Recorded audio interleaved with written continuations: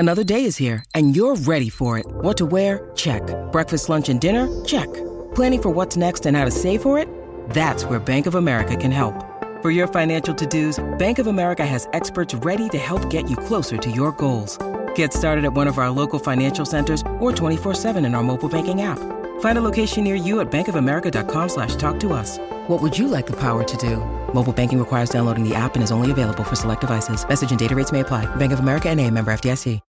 When you need mealtime inspiration, it's worth shopping Kroger, where you'll find over 30,000 mouth-watering choices that excite your inner foodie. And no matter what tasty choice you make, you'll enjoy our everyday low prices, plus extra ways to save, like digital coupons worth over $600 each week. You can also save up to $1 off per gallon at the pump with fuel points. More savings and more inspiring flavors make shopping Kroger worth it every time. Kroger, fresh for everyone. Fuel restrictions apply.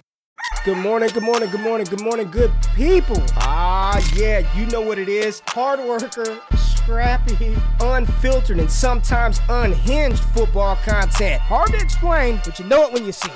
Doing it daily our way. I don't know what you're talking about right now. Redraft and Dynasty Fantasy Football, we got you covered. You know their defense is ranked like 31st in the NFL? NFL draft prospects and rookies? Now you know you in the right place for that. Absolutely. All right, then stop saying it.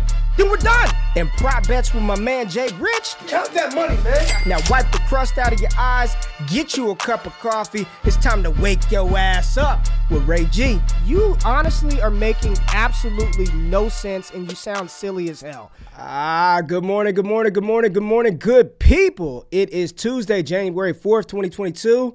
Y'all know who it is. Wake Up with Ray G. We are excited today to talk to you because we just witnessed the meltdown of Baker Mayfield on Monday Night Football live in primetime. We got to see Ben Roethlisberger finish out his career, and we are going to dive into the rookie running backs, how they performed in 2021, what we could take away from this past season from these rookie running backs. My man Najee Harris, who just won you all fantasy titles last night, and a lot of y'all don't deserve it, damn it. I wish I can pull the points that Najee Harris got you off of your roster because the slander has been out of control and ridiculous this season about Najee Harris and his performances. Jay, good morning to you. Did you win any fantasy titles this year? I got to ask the question. I'm going to just let you know I was in 7. It looked like I was about to win 4 of them. When it boiled down to them, I won 2. That was it. It was a decent year for old GQ. Did you make it to any fantasy championships this year and win? Well, I appreciate you including me in your fantasy glory, but you know the answer to this question. We talked about it. So really what you're doing is you're embarrassing me on your show. Not only do I have to be your producer, but you embarrass me and you make me look bad to the people. Did you win a fantasy title? I won't lie. It was a rough year. I did not even make it. I was sitting on Easy Street. I told you my mental health has never been better. I was just enjoying the games. It was great. I loved it. Last night sucked, though, but it was great to see great to see Baker meltdown. I love a good Baker meltdown. It always makes me a little bit happy. It's something about the fantasy playoffs being over that is so relieving. We don't have to worry about start-sit decisions. Big reason why I'm an advocate of leagues being best ball. Like, it just eliminates the guesswork. Like, draft a good team, and whoever scores the most points is going to be in your lineup. But I'm relieved. I can just enjoy Week 18. I can enjoy the NFL playoffs. We can have some fun with some prop bets. I use Prize Picks. Y'all know what it is. Prize Picks is what we do. But it's something relieving about being done with the fantasy playoffs, man. But here's the thing. Here's the thing, Jay. We participate in dynasties, so like it never stops, right? It never stops. Now, all trade deadlines should be open. We've already made some moves, but make sure if y'all are tapping in, thumbs up, subscribe to the show, subscribe to the podcast, and comment. So at the end of the show, once we wrap up all the content, Jay's going to favorite some of the questions that maybe you guys ask, and we'll answer those before we get out of here. We should have done that yesterday, but we're going to make sure we get it done today. But we got a lot to talk about. A lot of these rookie running backs, how they performed, where we were right, where we went wrong. We're going to get into it after Jay hits us with the news in the morning run. Wake up! This is the morning run. Run, Forrest, run! All right, so yesterday, fans in Pittsburgh got to say their farewells to old Ben Roethlisberger. It was a really heartwarming moment. You had Najee break the big run at the end of the game, won you guys some titles, which is great. But then on top of that, Baker Mayfield threw a last-minute interception, allowed Ben to come out one last time, kind of like a second curtain call type thing with the fans. take the knee down. He talked about after the game how there's nothing more humbling than taking a knee at the end of the game because it means your team won, and that's the best feeling you can possibly have. Great to see that for the fans. Great for Ben Roethlisberger. Great to see him finish his career in such nice fashion at Heinz Field. But on top of that, I told you guys yesterday, TJ Watt had the opportunity to lock up Defensive Player of the Year yesterday, and he did just that. He had 4 sacks. He had 2 pass deflections. Dude was an absolute monster. They took him out. They were rotating him out. I believe the Steelers had 9 sacks yesterday on Baker Mayfield. It was one of the worst offensive line performances I've ever seen. The Pittsburgh Steelers were just mauling Baker all day long. He couldn't get anything going. So, again, TJ Watt, he's going to win Defensive Player of the Year. Unfortunately for Ray and his Micah Parsons bets, it's not the year. We'll see what happens. Brutal for me. Brutal. Minus 400 now. So, Ray, he was, I believe, plus 220 or plus 200. He was the favorite yesterday, but he's a heavy favorite now. Big swing. Your boy Micah Parsons not going to win. In Antonio Brown-related news, everyone was watching The Wire yesterday because they're waiting for the actual release to happen, and it never came. Ian Rappaport, Adam Schefter, they're all looking for that. Antonio Brown's officially been released per The Wire, per the NFL, and it never came. So for some reason, the Bucs and the NFL are trying to work out this whole scenario. Maybe it's disciplinary. I don't know. But for whatever reason, he wasn't officially released yet. Maybe it'll come today. Maybe it won't come. With no Chris Godwin, we know that Tampa Bay Buccaneers need Antonio Brown more than ever if they want to win a title. Now, it would be a long shot for him to actually come back. But for the fact that he wasn't released is a little bit surprising in my respects. So we'll see what happens with AB. Maybe he gets released today. We'll see. The Eagles have 12 players in COVID protocols, the main one being Dallas Goedert. If you're in a championship this week, like, 1, what are you doing? 2, Eagles probably aren't playing anyways. They've already clinched a playoff spot. We talked about that yesterday. So I wouldn't expect them to play at all, even though they're playing Dallas. I think the best seed they can possibly get is the 5th seed. 5th seed, 6th seed, who cares, right? At the end of the day, they'll be playing one of the top seeds of the NFC. They know that. They'll probably just rest their guys, stay away from COVID, all of that. And then in college football-related news, Oklahoma Sooners quarterback Caleb Williams has entered the transfer portal. With that corresponding move, we think that he's probably going to go to USC. I know, Ray, you're hoping he goes to USC. And Dylan Gabriel, the transfer from UCF, is the quarterback who's now headed to Oklahoma. He was originally committed to UCLA. Now he's headed to Oklahoma. We'll see where Caleb Williams goes. You know, it's not officially he's going to USC to be with Lincoln Riley, but if he does, that means that Jackson Dart, the standout freshman quarterback, could be on the move as well. Yeah, I'm excited. I want to make sure that people can hear me now. Do I sound like everybody was roasting me in the comments saying my mic woke up and the mic chose violence. I sound like a damn Decepticon. Sure is usually reliable. It let me down. Do I sound better now? I got to make sure I sound better. I took the Apple. Every time I wear those damn AirPods, it messes up the feed, but we're good now. And I'm telling you right now, I'm seeing rumors that Caleb Williams is supposed to be going to Georgia. I pray that does not happen because God bless everybody in the SEC. I don't care. Alabama. I'm a USC Trojans fan. You see the helmet back there. If Caleb Williams goes to Georgia, it's a wrap. Like, it is full-fledged over. They let Justin Fields go a couple of years ago for Jake Fromm, and the opportunity to, like, redo that mistake because they should have kept Justin Fields. They would definitely hit with Caleb Williams in the SEC. So I'm hoping, as a Lincoln Riley truther now, as a USC Trojan fan, that the Georgia Bulldogs do not get Caleb Williams. I really hope that does not happen, Jay. Doesn't happen. But, yeah, we got to get to these rookie running backs, man. And it's crazy because coming into this season, we already knew that the 2021 rookie class was like kind of top heavy, right? I think for most people, everybody's top running backs were some combination of Najee Harris, Travis Etienne, and Javonte Williams. Those were like the top 3 guys coming into the 2022 NFL season, coming into the draft. And then there was, after the draft happened and Trey Sermon was selected in the 3rd round by the San Francisco 49ers, we saw that push his ADP up into, back half of the 1st round. In rookie draft, some people were taking Trey Sermon even a little bit higher than that. But now that we've had, the season has played out, and we kind of joked about Najee Harris' league-winning performance last night.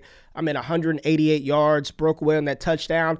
Was I the only one? And Jay, be honest, when you watch that run, I was like, please don't get caught from behind, Najee. Please don't, because if he would have got caught from behind, everybody would have been like, everybody would have been like, that's what he doesn't have the long speed. You know what I'm saying? I'm watching. I'm like, just don't get caught. He pulls away. He scores a touchdown. But what was evident to me watching Najee Harris, and let's just start with Najee, right? Because he was the first running back off of the board in the 2022 NFL draft class. And, he finishes the season as RB3 on the year, RB6 in points per game, 18.2. I know that's what people like to see more than just like sort of their end-of-season ranking, right? As RB3, he was giving you RB6 points per game production, league-winning performance last night. What more could you have asked for from Najee this season, right? He led the NFL in touches with 366, had 1,612 yards from scrimmage, 10 total touchdowns, 1,172 on the ground with 7 touchdowns, 90 targets, 7 receptions, 440 yards, and 3 touchdowns. According to FTN data, Najee Harris has the 7th highest elusive rating in the NFL with a minimum of 50 carries and 5 receptions. So when you're talking about, and this is what I'm going to say about Najee Harris. And y'all tell me if I'm wrong. If I'm wrong, I'm wrong. I doubt it. But if I'm wrong, I'm wrong. Like, I understand. I'm not here to argue or debate about his efficiency over the course of the season. I'm watching Twitter last night, and people are like, the pick was terrible. He's a bad running back. Like, yes, any team that drafts a running back in the first round, I don't care if it's Christian McCaffrey, Saquon Barkley, and that's not to say that those players don't have the talent to be worthy of a top 32 pick. But when you're building a team and you're talking about positions that matter in the NFL to help you win, you need the TJ Watts. You need someone to stop a TJ Watt. When you're looking at the Browns last night and they've got a rookie right tackle out there trying to guard TJ Watt, I mean, he single-handedly wrecked that game, notwithstanding how bad Baker Mayfield is, which is a whole nother topic. But you build in the trenches, right? Like, I think somebody, I was watching the episode with Hugh Jackson of I Am Athlete last night, and Hugh Jackson said, you run to score points, you throw to win games. That's what he said. You run to score, you throw to win games. And you need a running back, but you can find those dudes off the street, man. We saw this past season. Detroit had some cat named Craig Reynolds come in there and tote the rock and rush for 100 yards. You're seeing James Conner have resurgences. So would Pittsburgh have been better? Like, looking back, hindsight, just keeping James Conner, taking that, what it was, Najee, the 24th pick, the 25th pick in the 2021 draft, using that on, I don't know, a defender, an offensive lineman, maybe a quarterback, I don't know. Probably. But to say that Najee Harris is a bad running back, to me, that's just, what does he have to work with? Ben Roethlisberger threw the ball. How many times did he throw the ball last night? 40-something times, less than 200 passing yards. Like, Ben was cooked all season. He's a Hall of Fame player, should be first ballot Hall of Famer probably. But at this stage in his career, he's no threat. It doesn't help out the running back at all. The offensive line is putrid. Like, every yard that Najee Harris had to gain this season, he had to work his ass off in order to get that. And all I'm seeing is he's a sell. Sell him in Dynasty. Get rid of him. What the hell did you spend a top 3 pick, a rookie pick on him for if you're just going to turn around the neck? I don't agree with that narrative, man. At some point, you got to draft players to score you damn points to win you fantasy titles. And if your strategy is just to continuously churn these guys after one season, I don't get the narrative that Najee Harris is a bad running back. He's in a horrible situation. And for him to end up with 1,600, 10 total touchdowns, he didn't miss a game. He didn't miss a snap. He was the most durable running back in the NFL this year. And we were talking pre-show. You said that there's a case to be made to sell him, to get rid of him when his situation can only improve, right? Like, if they bring in Aaron Rodgers, if they draft Kenny Pickett, if they trade for Kirk Cousins or Deshaun Watson, does his situation not improve? And why on earth would you trade that away after one season in Dynasty? I don't get it, man. I do not get it. So my only pushback on that is a couple things, right? One is Najee Harris's touch load. We already know his touches were through the roof, and I'm curious to see how the new regime of quarterback, whoever it is, ultimately targets him, because we know that Ben, like we saw with Phillip Rivers late in his career, target the running back very heavily. Not to say that Najee doesn't deserve it. He deserves every target he gets, but with his clear lack of breakaway speed and his inability to make plays because of his offensive line, I'm curious to see how this kind of works out for them because, like you said, his situation may only improve, but if they don't get a good quarterback and they do have a rookie back there, his situation might honestly be even worse.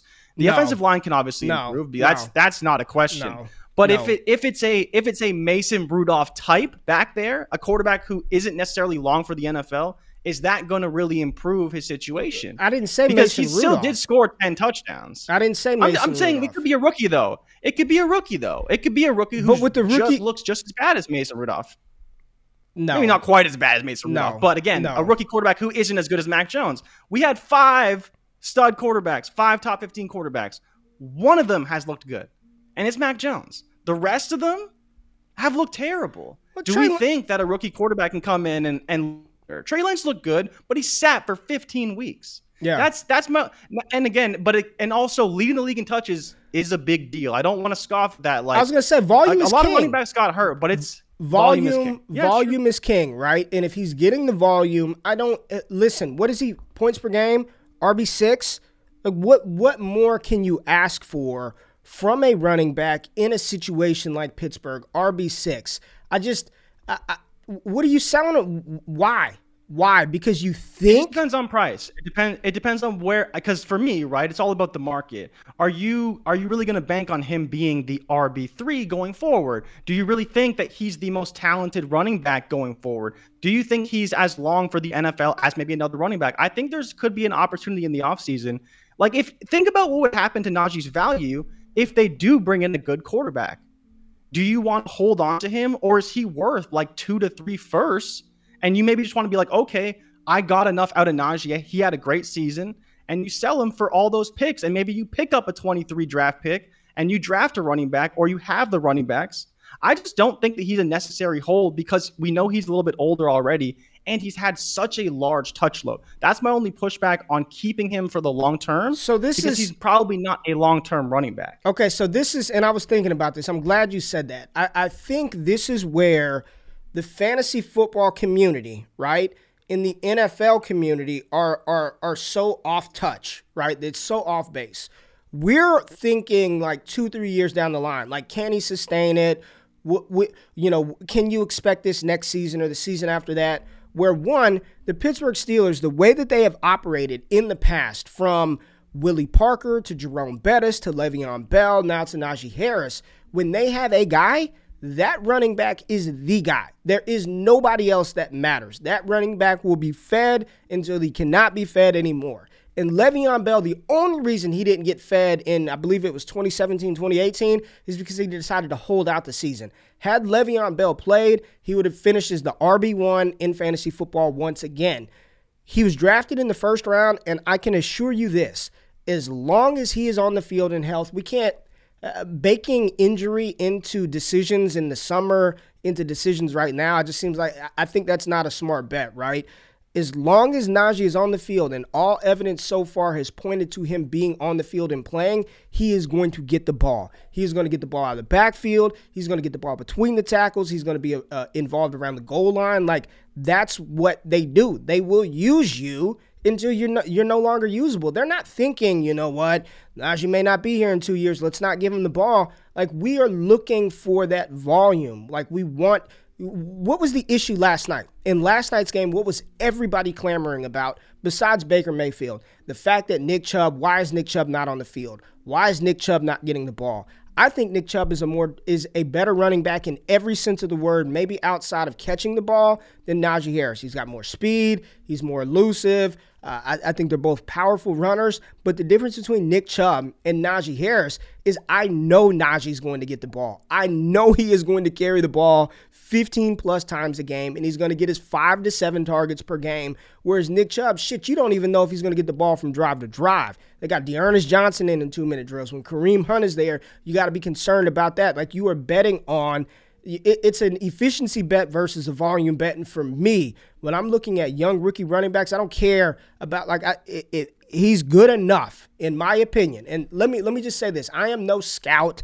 I am no fantasy football analyst. There are more people out there who are qualified to give you all the analytical rushing data. What I do is I just watch the damn game. And to me, it's pretty evident when you're watching some of these players, like, who can ball, man. Like, it's football.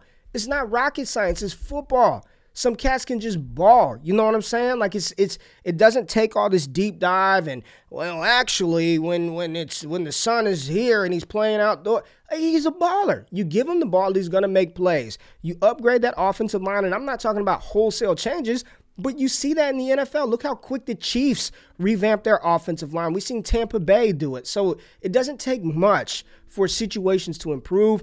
I'm betting on the young bull who is a first-round pick in an organization who wants to run the ball, who wants to utilize one back. I'm not moving him unless anybody can get traded for the right price. But for me, the narrative around Najee Harris being bad, I just think that's misguided. And that's just, the numbers don't lie. I'm not sitting here saying that, but let's just use some common fucking football sense, man. Like, I see him play. He's a good running back. So Najee Harris, first running back off of the board, gives you an RB3 finish for the season. Hat tip to Najee Harris. I think it was a fantastic job by him this year. Now, the next running back that we learned nothing about, coming on off the board right after Najee Harris, literally one pick later, Travis Etienne from the Jacksonville Jaguars, drafted 125. We know that he had sprained a foot sprain, Jones fracture in August, had surgery, did not play this season, was drafted by Urban Meyer. Urban Meyer no longer with the Jaguars. We don't know what's going to happen with that situation next year. Now, Travis Etienne's path to relevancy probably got a little bit clearer regardless of who the coach is, not only just the draft capital, but the fact that James Robinson tore his Achilles tendon, and unless he has some Cam Akers type recovery, probably not going to be ready for week 1 of the NFL season.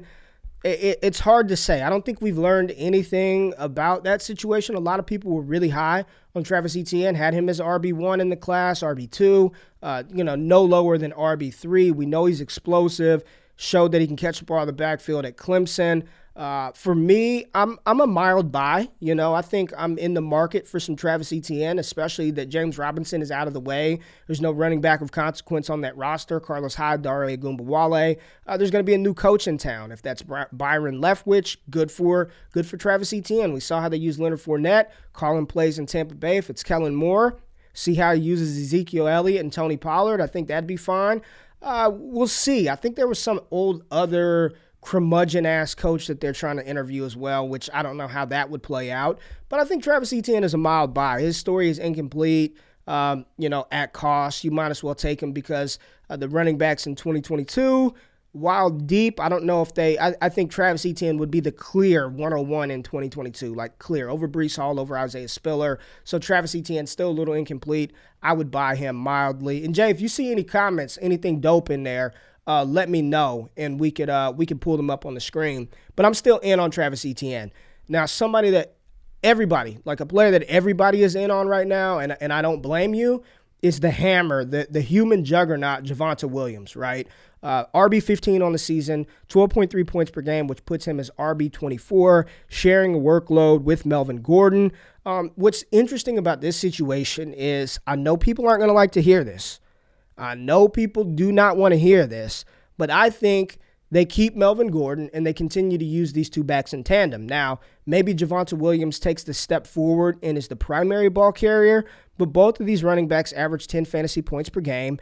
Many think that Melvin Gordon are going to be released this offseason, but in my opinion, from a football standpoint, they work well together. Like, both of those running backs work well together. Melvin Gordon and Javonte Williams are a perfect 1-2 tandem. They're both kind of like thunder and lightning in their own ways. They both can catch the ball. They present problems out of the backfield. And if I'm Denver, Melvin Gordon has already said that he wants to come back. He wants to be a part of that team. If you can sign him for the low, I think you do that. This NFL today, man, you need multiple running backs. Like the Najee Harrises of the world, the Derrick Henrys of the world are so few and far between that when you have that bell cow type running back who's going to get the ball 20 plus times a game, I'm a big advocate of holding on to that because you don't see that come around often anymore. Most teams are deploying 2-3 running backs in an NFL game in order to keep them fresh and because they have varying skill sets, right? Javonte Williams, 857 yards on the season, 4 touchdowns. What was most impressive to me was the 51 targets, 41 receptions, 298 yards, and 3 touchdowns, and he still has a game to go to improve that, right? He only played about 60% of the snaps. He only played over 60% of the snaps in one game, and it was against Kansas City when Melvin Gordon was out. So Javonte Williams is doing all of this while playing 54% of the snaps, 40% of the snaps. And in that game, Melvin Gordon was out. He had 178 yards, 6 touchdowns, and in a touchdown. Javonte's ninth in the NFL in yards after contact per attempt, 3.31, which is first amongst all rookie running backs. Great. I mean, this is who he was coming out of North Carolina. When we did the rookie profile, Jay, last January, I believe, January or February. Yeah, something like that. And we talked about Javonte Williams. My comparison for Javonte Williams was Marion Barber, the former Dallas Cowboys running back. Just an absolute hammer, can catch the ball in the backfield, difficult to bring down, yards after contact. Like, he was my Marion Barber of the draft class. And I know some of y'all might be a little too young to remember Marion the Barbarian out of Minnesota, but he had like a good, really, really good 3 to 4 year stint in Dallas, and he didn't have the draft capital of a Javonte Williams. So, like, Marion Barber was his floor. Javonte Williams, Marion Barber plus, right? I mean, he's a hammer. He's a good running back. I don't know where his value is right now. I see some people saying he's a top 5 dynasty running back. I don't know about that. I mean, I'm not going to argue it, but I don't know if I'm going to go that far to say top 5 when you got Jonathan Taylor.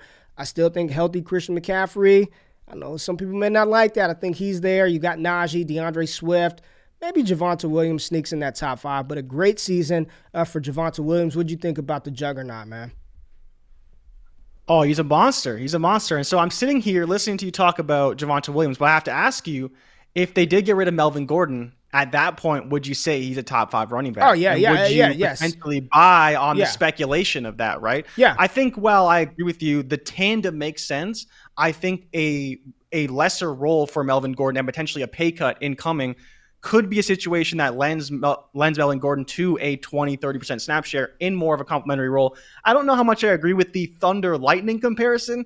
I would say that Melvin Gordon's more of a Thunder light because Javonte Williams is definitely the Thunder, and maybe they can bring in some lightning via the draft or whatever it is. You know, Melvin Gordon ain't so much lightning anymore. I know he used to play for the Chargers, but those days are a little bit over. But I think that, you know, Javonte Williams has that upside. He's going to be the guy at the goal line no matter what. Even though Melvin Gordon was scoring touchdowns, I think next year they're just going to go all in on Javonte Williams. You kind of saw the transition throughout the season. Like you talked about the game against Kansas City, it was a game where everyone's like, Javonte Williams is going to go off, and he did just that.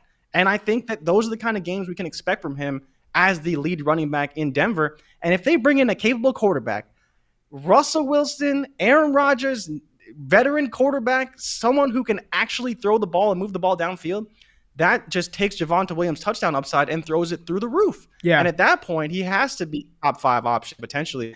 Brandon, James Cook, Javonte Williams. Whew! Now that would be something. Yeah, that'd be a nice combination for sure. The next, and these are the running backs off of the board in order of the NFL draft. So the next running back off of the board, Trey Sermon. Trey Sermon came off the board as a 3rd-round pick, 25th overall in that round. This season, 41 carries, 167 yards, and a touchdown for Trey Sermon. Yeah, I mean, brutal, right? If you spent the 1st-round rookie pick on Trey Sermon and you had high hopes of him, I know in redraft his ADP was up there. He was going in the 3rd, 4th round in redraft leagues. Sometimes you miss, man. I mean, we saw it with Rashad Penny when he was drafted in the 1st round with Seattle Seahawks. He didn't do anything, got hurt.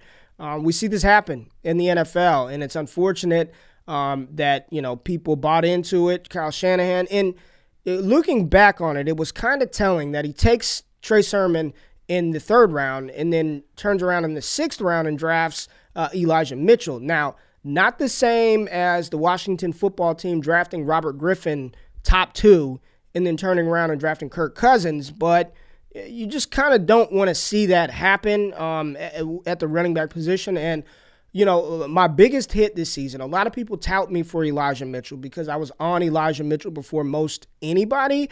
But I say that was 60% luck, right? It really, people give me too much credit for that.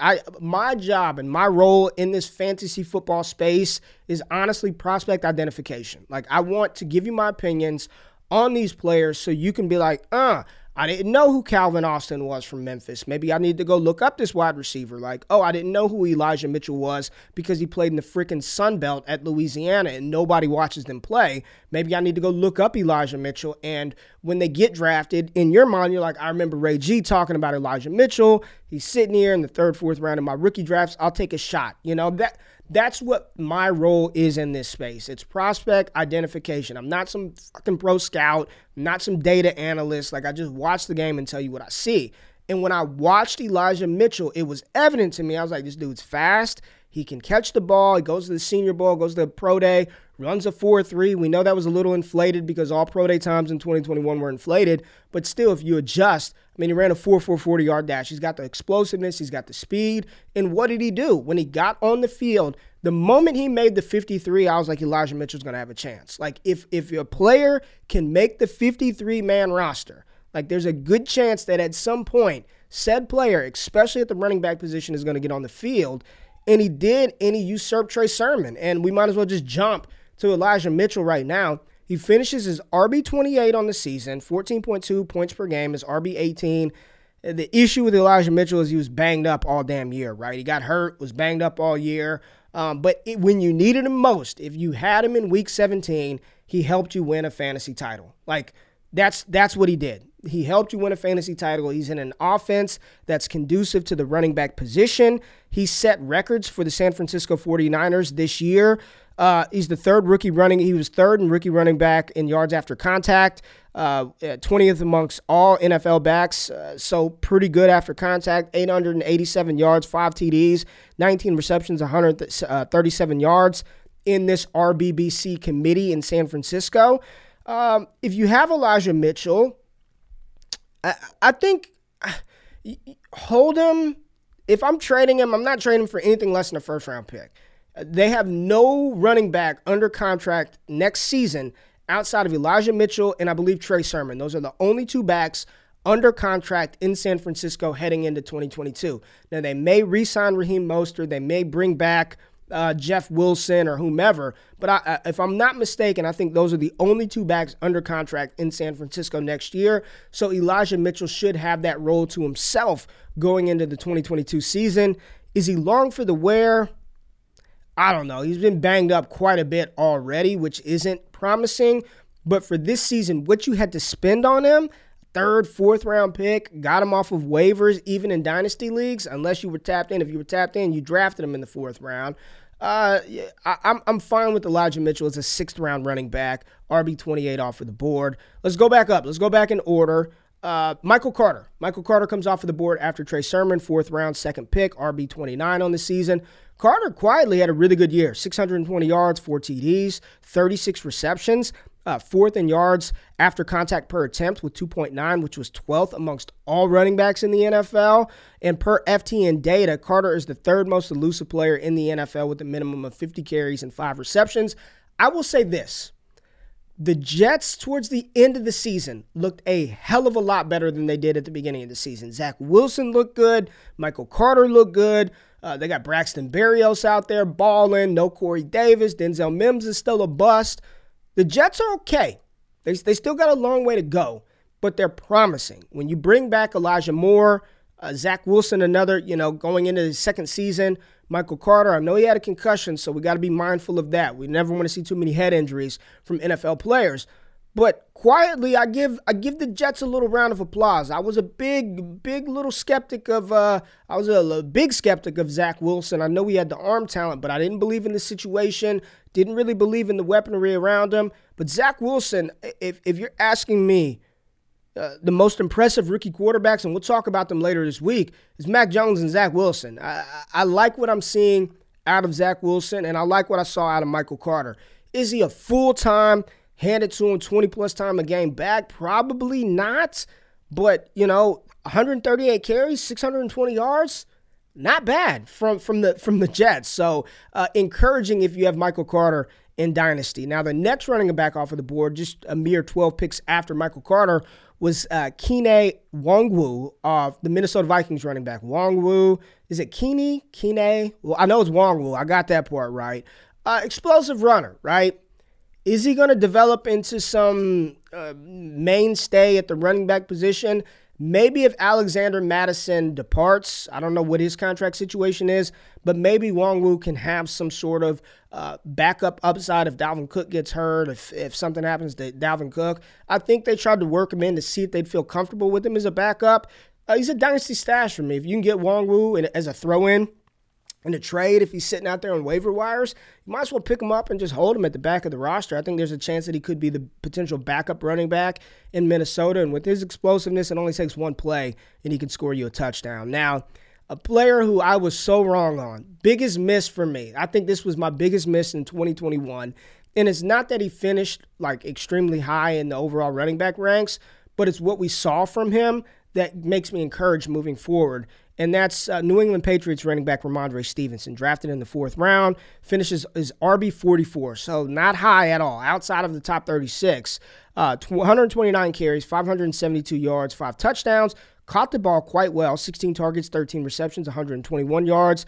He's 11th in the NFL in yards after contact per attempt, second amongst rookies, only behind Javonte Williams. And per FTN data, Ramondre Stevenson is the second most elusive player in the NFL. So I kept calling him throughout the season. He's the discount version, and I mean discount. If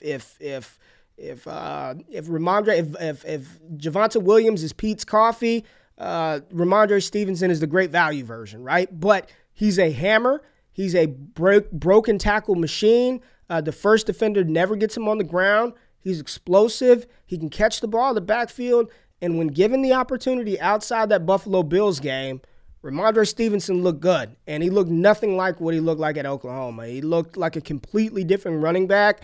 He's going to be one of the guys that I target. My question to you all, who gets drafted higher going into next season? Damian Harris or Ramondre Stevenson? Who do you have more faith in long-term?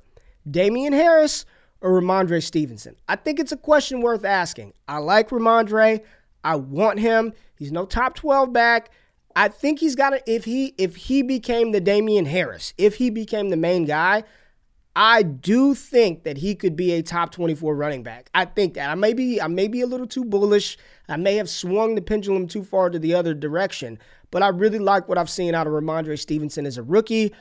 Pretty solid year, 572 yards. I'll take it from Ramondre. Now, next running back off of there, a lot of running backs were in round 4. All these running backs were drafted round 4. So early day 3 draft capital. Chuba Hubbard out of Oklahoma State, 163 carries, 564, 34 targets, 23 receptions, 166 yards.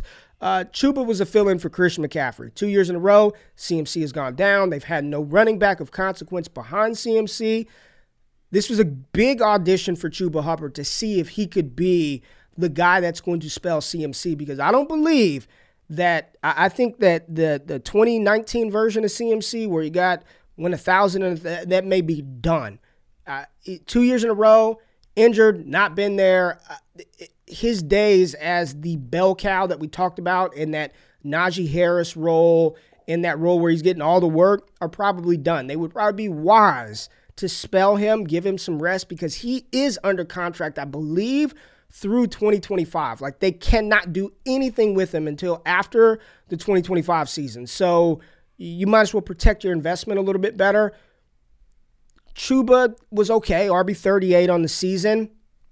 I don't see any long-term like starting potential out of Chuba Hubbard, but as a backup, as a spot starter, as a fill-in, I think even this past weekend he scored a long touchdown. He helped you secure a fantasy title. If you had him in your flex spot, if you were forced to start him as an RB2, if you had him in best ball, Chuba Hubbard helped you win a fantasy title this year, or may have been on the other side of that and helped you lose one. So I think he is what he is. He's a solid backup running back that can give you some spot starts. I prefer Ramondre. I prefer Michael Carter. Of course, Javonte Etienne over Chuba Hubbard. Trey Sermon, no. Nwangwu, no. Chuba Hubbard, I think appropriately placed. The next running back off of the board, and the last one that we really want to talk about, Kenneth Gainwell. 56 carries, 213 yards, 4 touchdowns, 29 receptions and a touchdown. Philly, they just want to run the ball. Jalen Hurts, Jordan Howard, Miles Sanders, Boston Scott, and Kenneth Gainwell. They got 5 damn running backs. So it's going to be difficult to decipher which one is going to get the work every week in and week out. I think we believe that Gainwell was going to be more of the pass-catching back when Jalen Hurts just doesn't check down to the running back a ton. Like this, if nothing is there, if his first or second read in there, he's probably going to run. I don't know what value Gainwell really holds inside this offense. Maybe if they let Boston Scott go, Jordan Howard's out of the way, and it's just Miles Sanders and Kenneth Gainwell, maybe there's something there moving forward with Gainwell, but not, he just doesn't have the build of an every down back. We know that, right? His calling card is how good he is out of the backfield and in the pass-catching game. Would I actively be trying to acquire Gainwell? Probably not. Like, of these running backs, the ones that I'm actively trying to acquire, like go get probably Javonte, depending on price, Ramondre Stevenson, who else? There was somebody else. Elijah Mitchell, probably not, and Travis Etienne. Those are the ones I'm like actively trying to acquire because I think their price may be a little bit, low enough to where you can kind of maneuver and finagle that in some dynasty trades. But for the most part, those were the rookie running backs and the ones that truly mattered. Najee, Javonte, Michael Carter to a certain degree, Stevenson and Hubbard to a certain degree, and then Elijah Mitchell, which helped you win a league title this year. Jay, how do you feel overall, this 2021 running back class? How do you feel about these guys? We potentially have 2 top 5 dynasty running backs out of this class.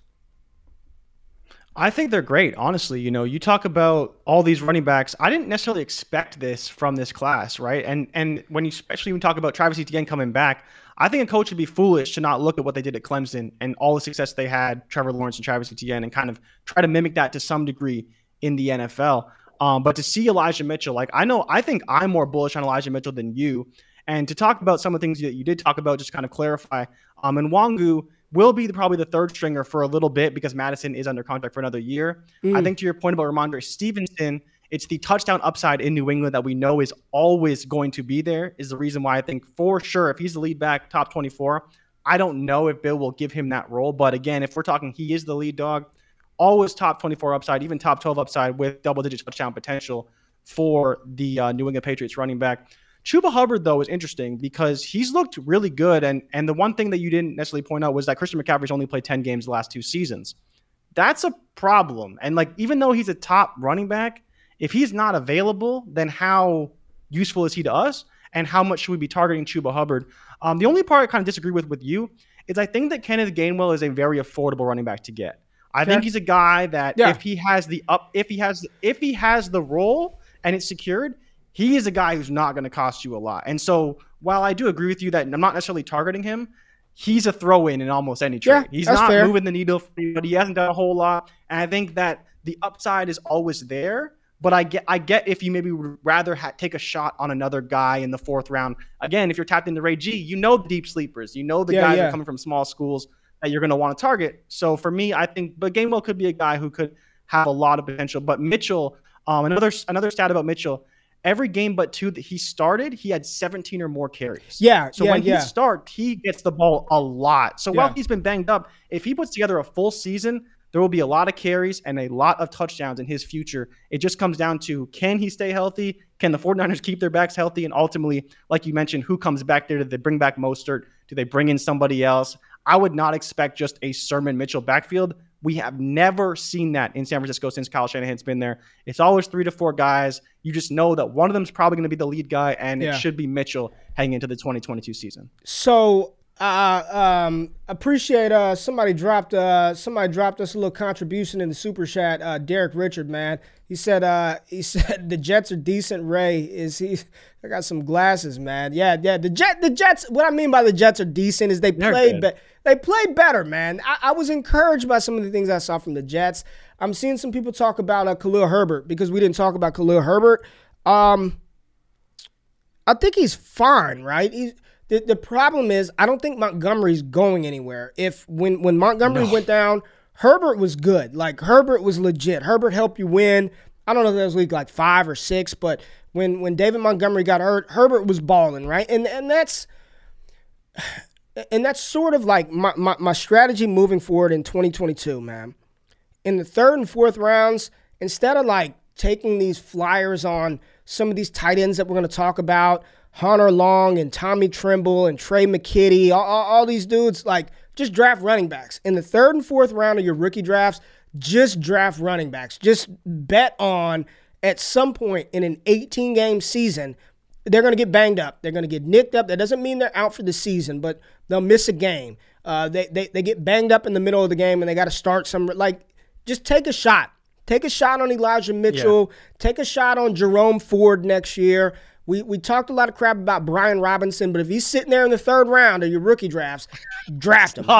Just draft him. No, you just draft him because these dudes are going to play, man. Literally, Craig Reynolds, Justin Jackson, who's been like the backup for years, he's out there winning people weeks. Like, these running backs Larry Roundtree, too, has had a couple of good weeks. Yeah, these guys are going to play. So in the 3rd and 4th round of your rookie draft, stop shooting for the moon with Tutu Atwell. Don't go drafting. Like, just go get whatever running back is available, just draft them. Because all of these, everyone that we talked about, all of these running backs were drafted in the NFL draft, 6th round or 1st round. Every last one of them got to tote the rock. I mean, outside of Kenneth Gainwell and Wongwu and Sermon, like, all these guys had 100-plus carries as a rookie. So there's a chance that they're going to be involved moving forward. Just draft them. Just draft them. And if they start, people were trading 2nd-round picks for Khalil Herbert. Hell, I did it. Like, I was like, I need a running back. I need a running back this week. I'll give you a 2nd for Herbert. He's going to start. Like, it's just the value play, right? It's the value play in Dynasty. You got to make that move.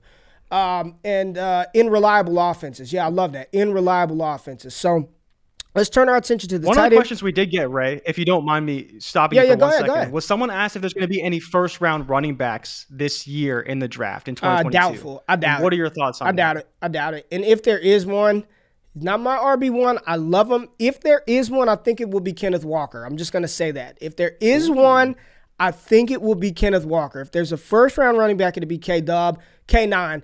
I don't think we will see one. I think we're looking at, but here's the thing. The 2nd round is the new 1st round. Like Jay-Z said, 40 is the new 20. Like, I think the 2nd round is the new 1st round. Jonathan Taylor, Cam Akers, DeAndre Swift, J.K. Dobbins, all 2nd-round picks. Javonte Williams, 2nd-round pick. Michael Carter, he's a 4th-round pick, but you get what I'm saying. Like, the 2nd round is like the new 1st round.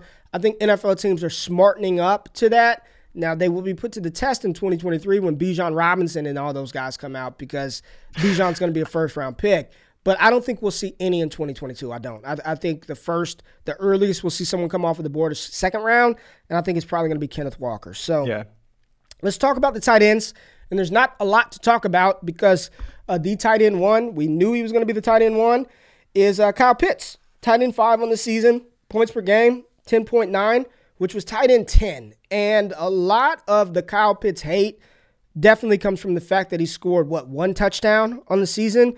You give him 5 touchdowns, he's tight end 4. You know what I mean? I did not do that math in my head, and I don't know if that's accurate. But if he scores more touchdowns, his points per game is definitely going to go up. He's a freak, man. This kid is 21, 22 years old, and is he over 1,000 yards on the season, or right at 1,000 yards, or close to 1,000 yards? Yeah, he went over 1,000 this week, and I believe he's the first tight end to go over 1,000 in like 60 years or something crazy like that. There's some wild stat about Kyle Pitts. But to your point about touchdowns, I believe he had 5 touchdowns. My rough math real quick right now, he would have been tight end 3 on the season, ahead of Kittle and ahead of Dalton Schultz. I mean, dude, listen, man. In his conversion rate, 105 targets, only 66 receptions. Like, Matt Ryan was all over the damn place, and he still had over 1,000 yards. He's got another game to go. He could finish with 1,100 yards on the season. He's a monster, man. He's the dynasty, in my opinion. He's dynasty tight end 1. You got to put him as dynasty tight end 1. I love Mark Andrews, but Kelsey at 33, you can't have him as tight end 1. You can't. T.J. Hawkinson, no thank you. For me, in my opinion, it's between Mark Andrews, who's 26, and Kyle Pitts, who's 21 years old and just had 1,000 yards in his rookie season. He's a beast. And if Atlanta upgrades now Matt Ryan's going to start next year, but I think Atlanta would be wise to invest in a quarterback to start grooming. for when Matt Ryan is gone from the Falcons. Hopefully his situation can improve. But Kyle Pitts, what more can you say about how fantastic he's been? The touchdowns, and as the analytic people say, there's regression coming, positive regression. I think that's what it is, positive regression for the touchdowns. Something like that. Yeah, something like that. It wouldn't shock me if next year he had 10 damn touchdowns. So Kyle Pitts, beast. He's the best young tight end that almost one of the best young tight ends we've ever seen. We've seen some good ones. Jeremy Shockey was a beast when he came in from the Giants. He was fun to watch. Kyle Pitts is a glorified wide receiver playing tight end. Now, the tight end 2, drafted in the second round, and he's a player that I told everybody that if you missed on Kyle Pitts, if you missed out on him, because people were taking him 102, 103, 101 in some leagues, don't trip, because Pat Freiermuth, the big boy out of Penn State, is going to be just fine. And I predicted, and I got this on wax, Jay. I was like, Pat Freiermuth is going to be a top 8 dynasty tight end, top 10 dynasty tight end. And this season, 54 receptions, 440 yards, 7 touchdowns. So whereas Kyle Pitts had the receptions, no touchdowns, Pat Freiermuth didn't have as many receptions. He had 54 right behind him, but 440 yards, and I'm not shocked at all because Ben Roethlisberger can't throw the ball down the field, but he had 7 touchdowns on 70 targets. He's going to be a mainstay in that Pittsburgh offense, and when you think about those weapons, with Claypool, with Deontay Johnson, with Najee Harris, with Pat Freiermuth, it's a good core of young wide receivers to sort of build and help mold your young quarterback around. Pat Freiermuth, good. See a lot of shit out there about selling Pat Freiermuth as well. Just sell everybody. Don't get anybody. Just draft these guys and sell them in a year. That's the dynasty strategy, apparently. But Pat Freiermuth, really good. After that, Hunter Long, Tommy Tremble, Trey McKitty, Kyle Granson, mild interest there. Luke Fackrell at 501. And you want to know who my number 1 dynasty tight end buy is from this 2021 class, Jay. He was drafted after all these guys, when he was my tight end 3 coming into the draft. Brevin Jordan. Go get Brevin Jordan. When they throw him the ball, when he's on the field in Houston, I know Houston is abysmal, Brevin Jordan has looked damn good. He looks like another Miami tight end. Death taxes and Miami tight ends. We talked about Jeremy Shockey, Kellen Winslow, Greg Olsen, Bubba Franks. They just have tight ends galore. Jimmy Graham. Brevin Jordan, drafted in the 5th round. Everybody left him for dead because he didn't get the draft capital that we thought. Brevin Jordan, you talk about throw-ins in a deal, that is a throw-in. And if you're a savvy dynasty manager, Brevin Jordan is somebody that I think you need to be trying to get because it ain't going to cost you anything. It will cost you absolutely nothing. 4th round pick, a late 3rd round pick to get Brevin Jordan, throw him in a package deal. But I think that young tight end, that young man, has talent to be one of the better tight ends in the NFL if he continues to work at his craft. And what we saw, he put just enough on wax to give me some hope that he can be something down the line. Tight ends take a while. Trey McKitty, nothing. Trimble, we'll see. Hunter Long remains to be seen, especially if Miami decides to go in a different direction from Mike Gesicki. What are your thoughts on the tight ends, man? I think you nailed it. Pat Freiermuth looking like a stud, especially in the end zone. They call him Baby Gronk. They call pretty much everybody these days Baby Gronk. Michael Mayer, Baby Gronk. Everybody's Baby and, Gronk. And the tight end out of Georgia's Baby Gronk, Brock Bowers. But Freiermuth, I think, is the guy who has a lot of upside. We saw kind of where his role fit in, and a lot of that came at the expense of Eric Ebron being injured. But I think coming into next season, we talk about bringing in potentially a veteran quarterback. We'll see what happens as far as the targets go, but we know that rookie quarterbacks like to throw to tight ends. So if they do bring in a rookie quarterback, we could see Pat Freiermuth really be that safety valve for the tight end. So I like that spot a lot. Brevin Jordan, I'm kind of iffy on because I don't love the situation if Deshaun Watson ultimately ends up leaving, which I think we fully expect. Yeah, he's gone. Or at least maybe Davis Mills. But at least Davis Mills was targeting Brevin Jordan. And Davis Mills has looked much better than I think anyone expected. And I fully expect him to be the starting quarterback next season. Unless something weird happens, I think they try to roll with Davis Mills. They have a long rebuild ahead of themselves. They're not just going to turn it around in one season. They're not bringing in a veteran quarterback. So I think they do start the season with Davis Mills and another year with, Nico Collins making some strides forward and then Brevin Jordan. If Brandon Cooks stays, I think that's like a decent threesome for Davis Mills and potentially Brevin Jordan having some success. Talking about Kyle Pitts, he also did all of this without Calvin Ridley on the field. Yeah. We saw what Calvin Ridley did beside Julio Jones. We can see the upside of Kyle Pitts when he's not the number 1 option in that offense.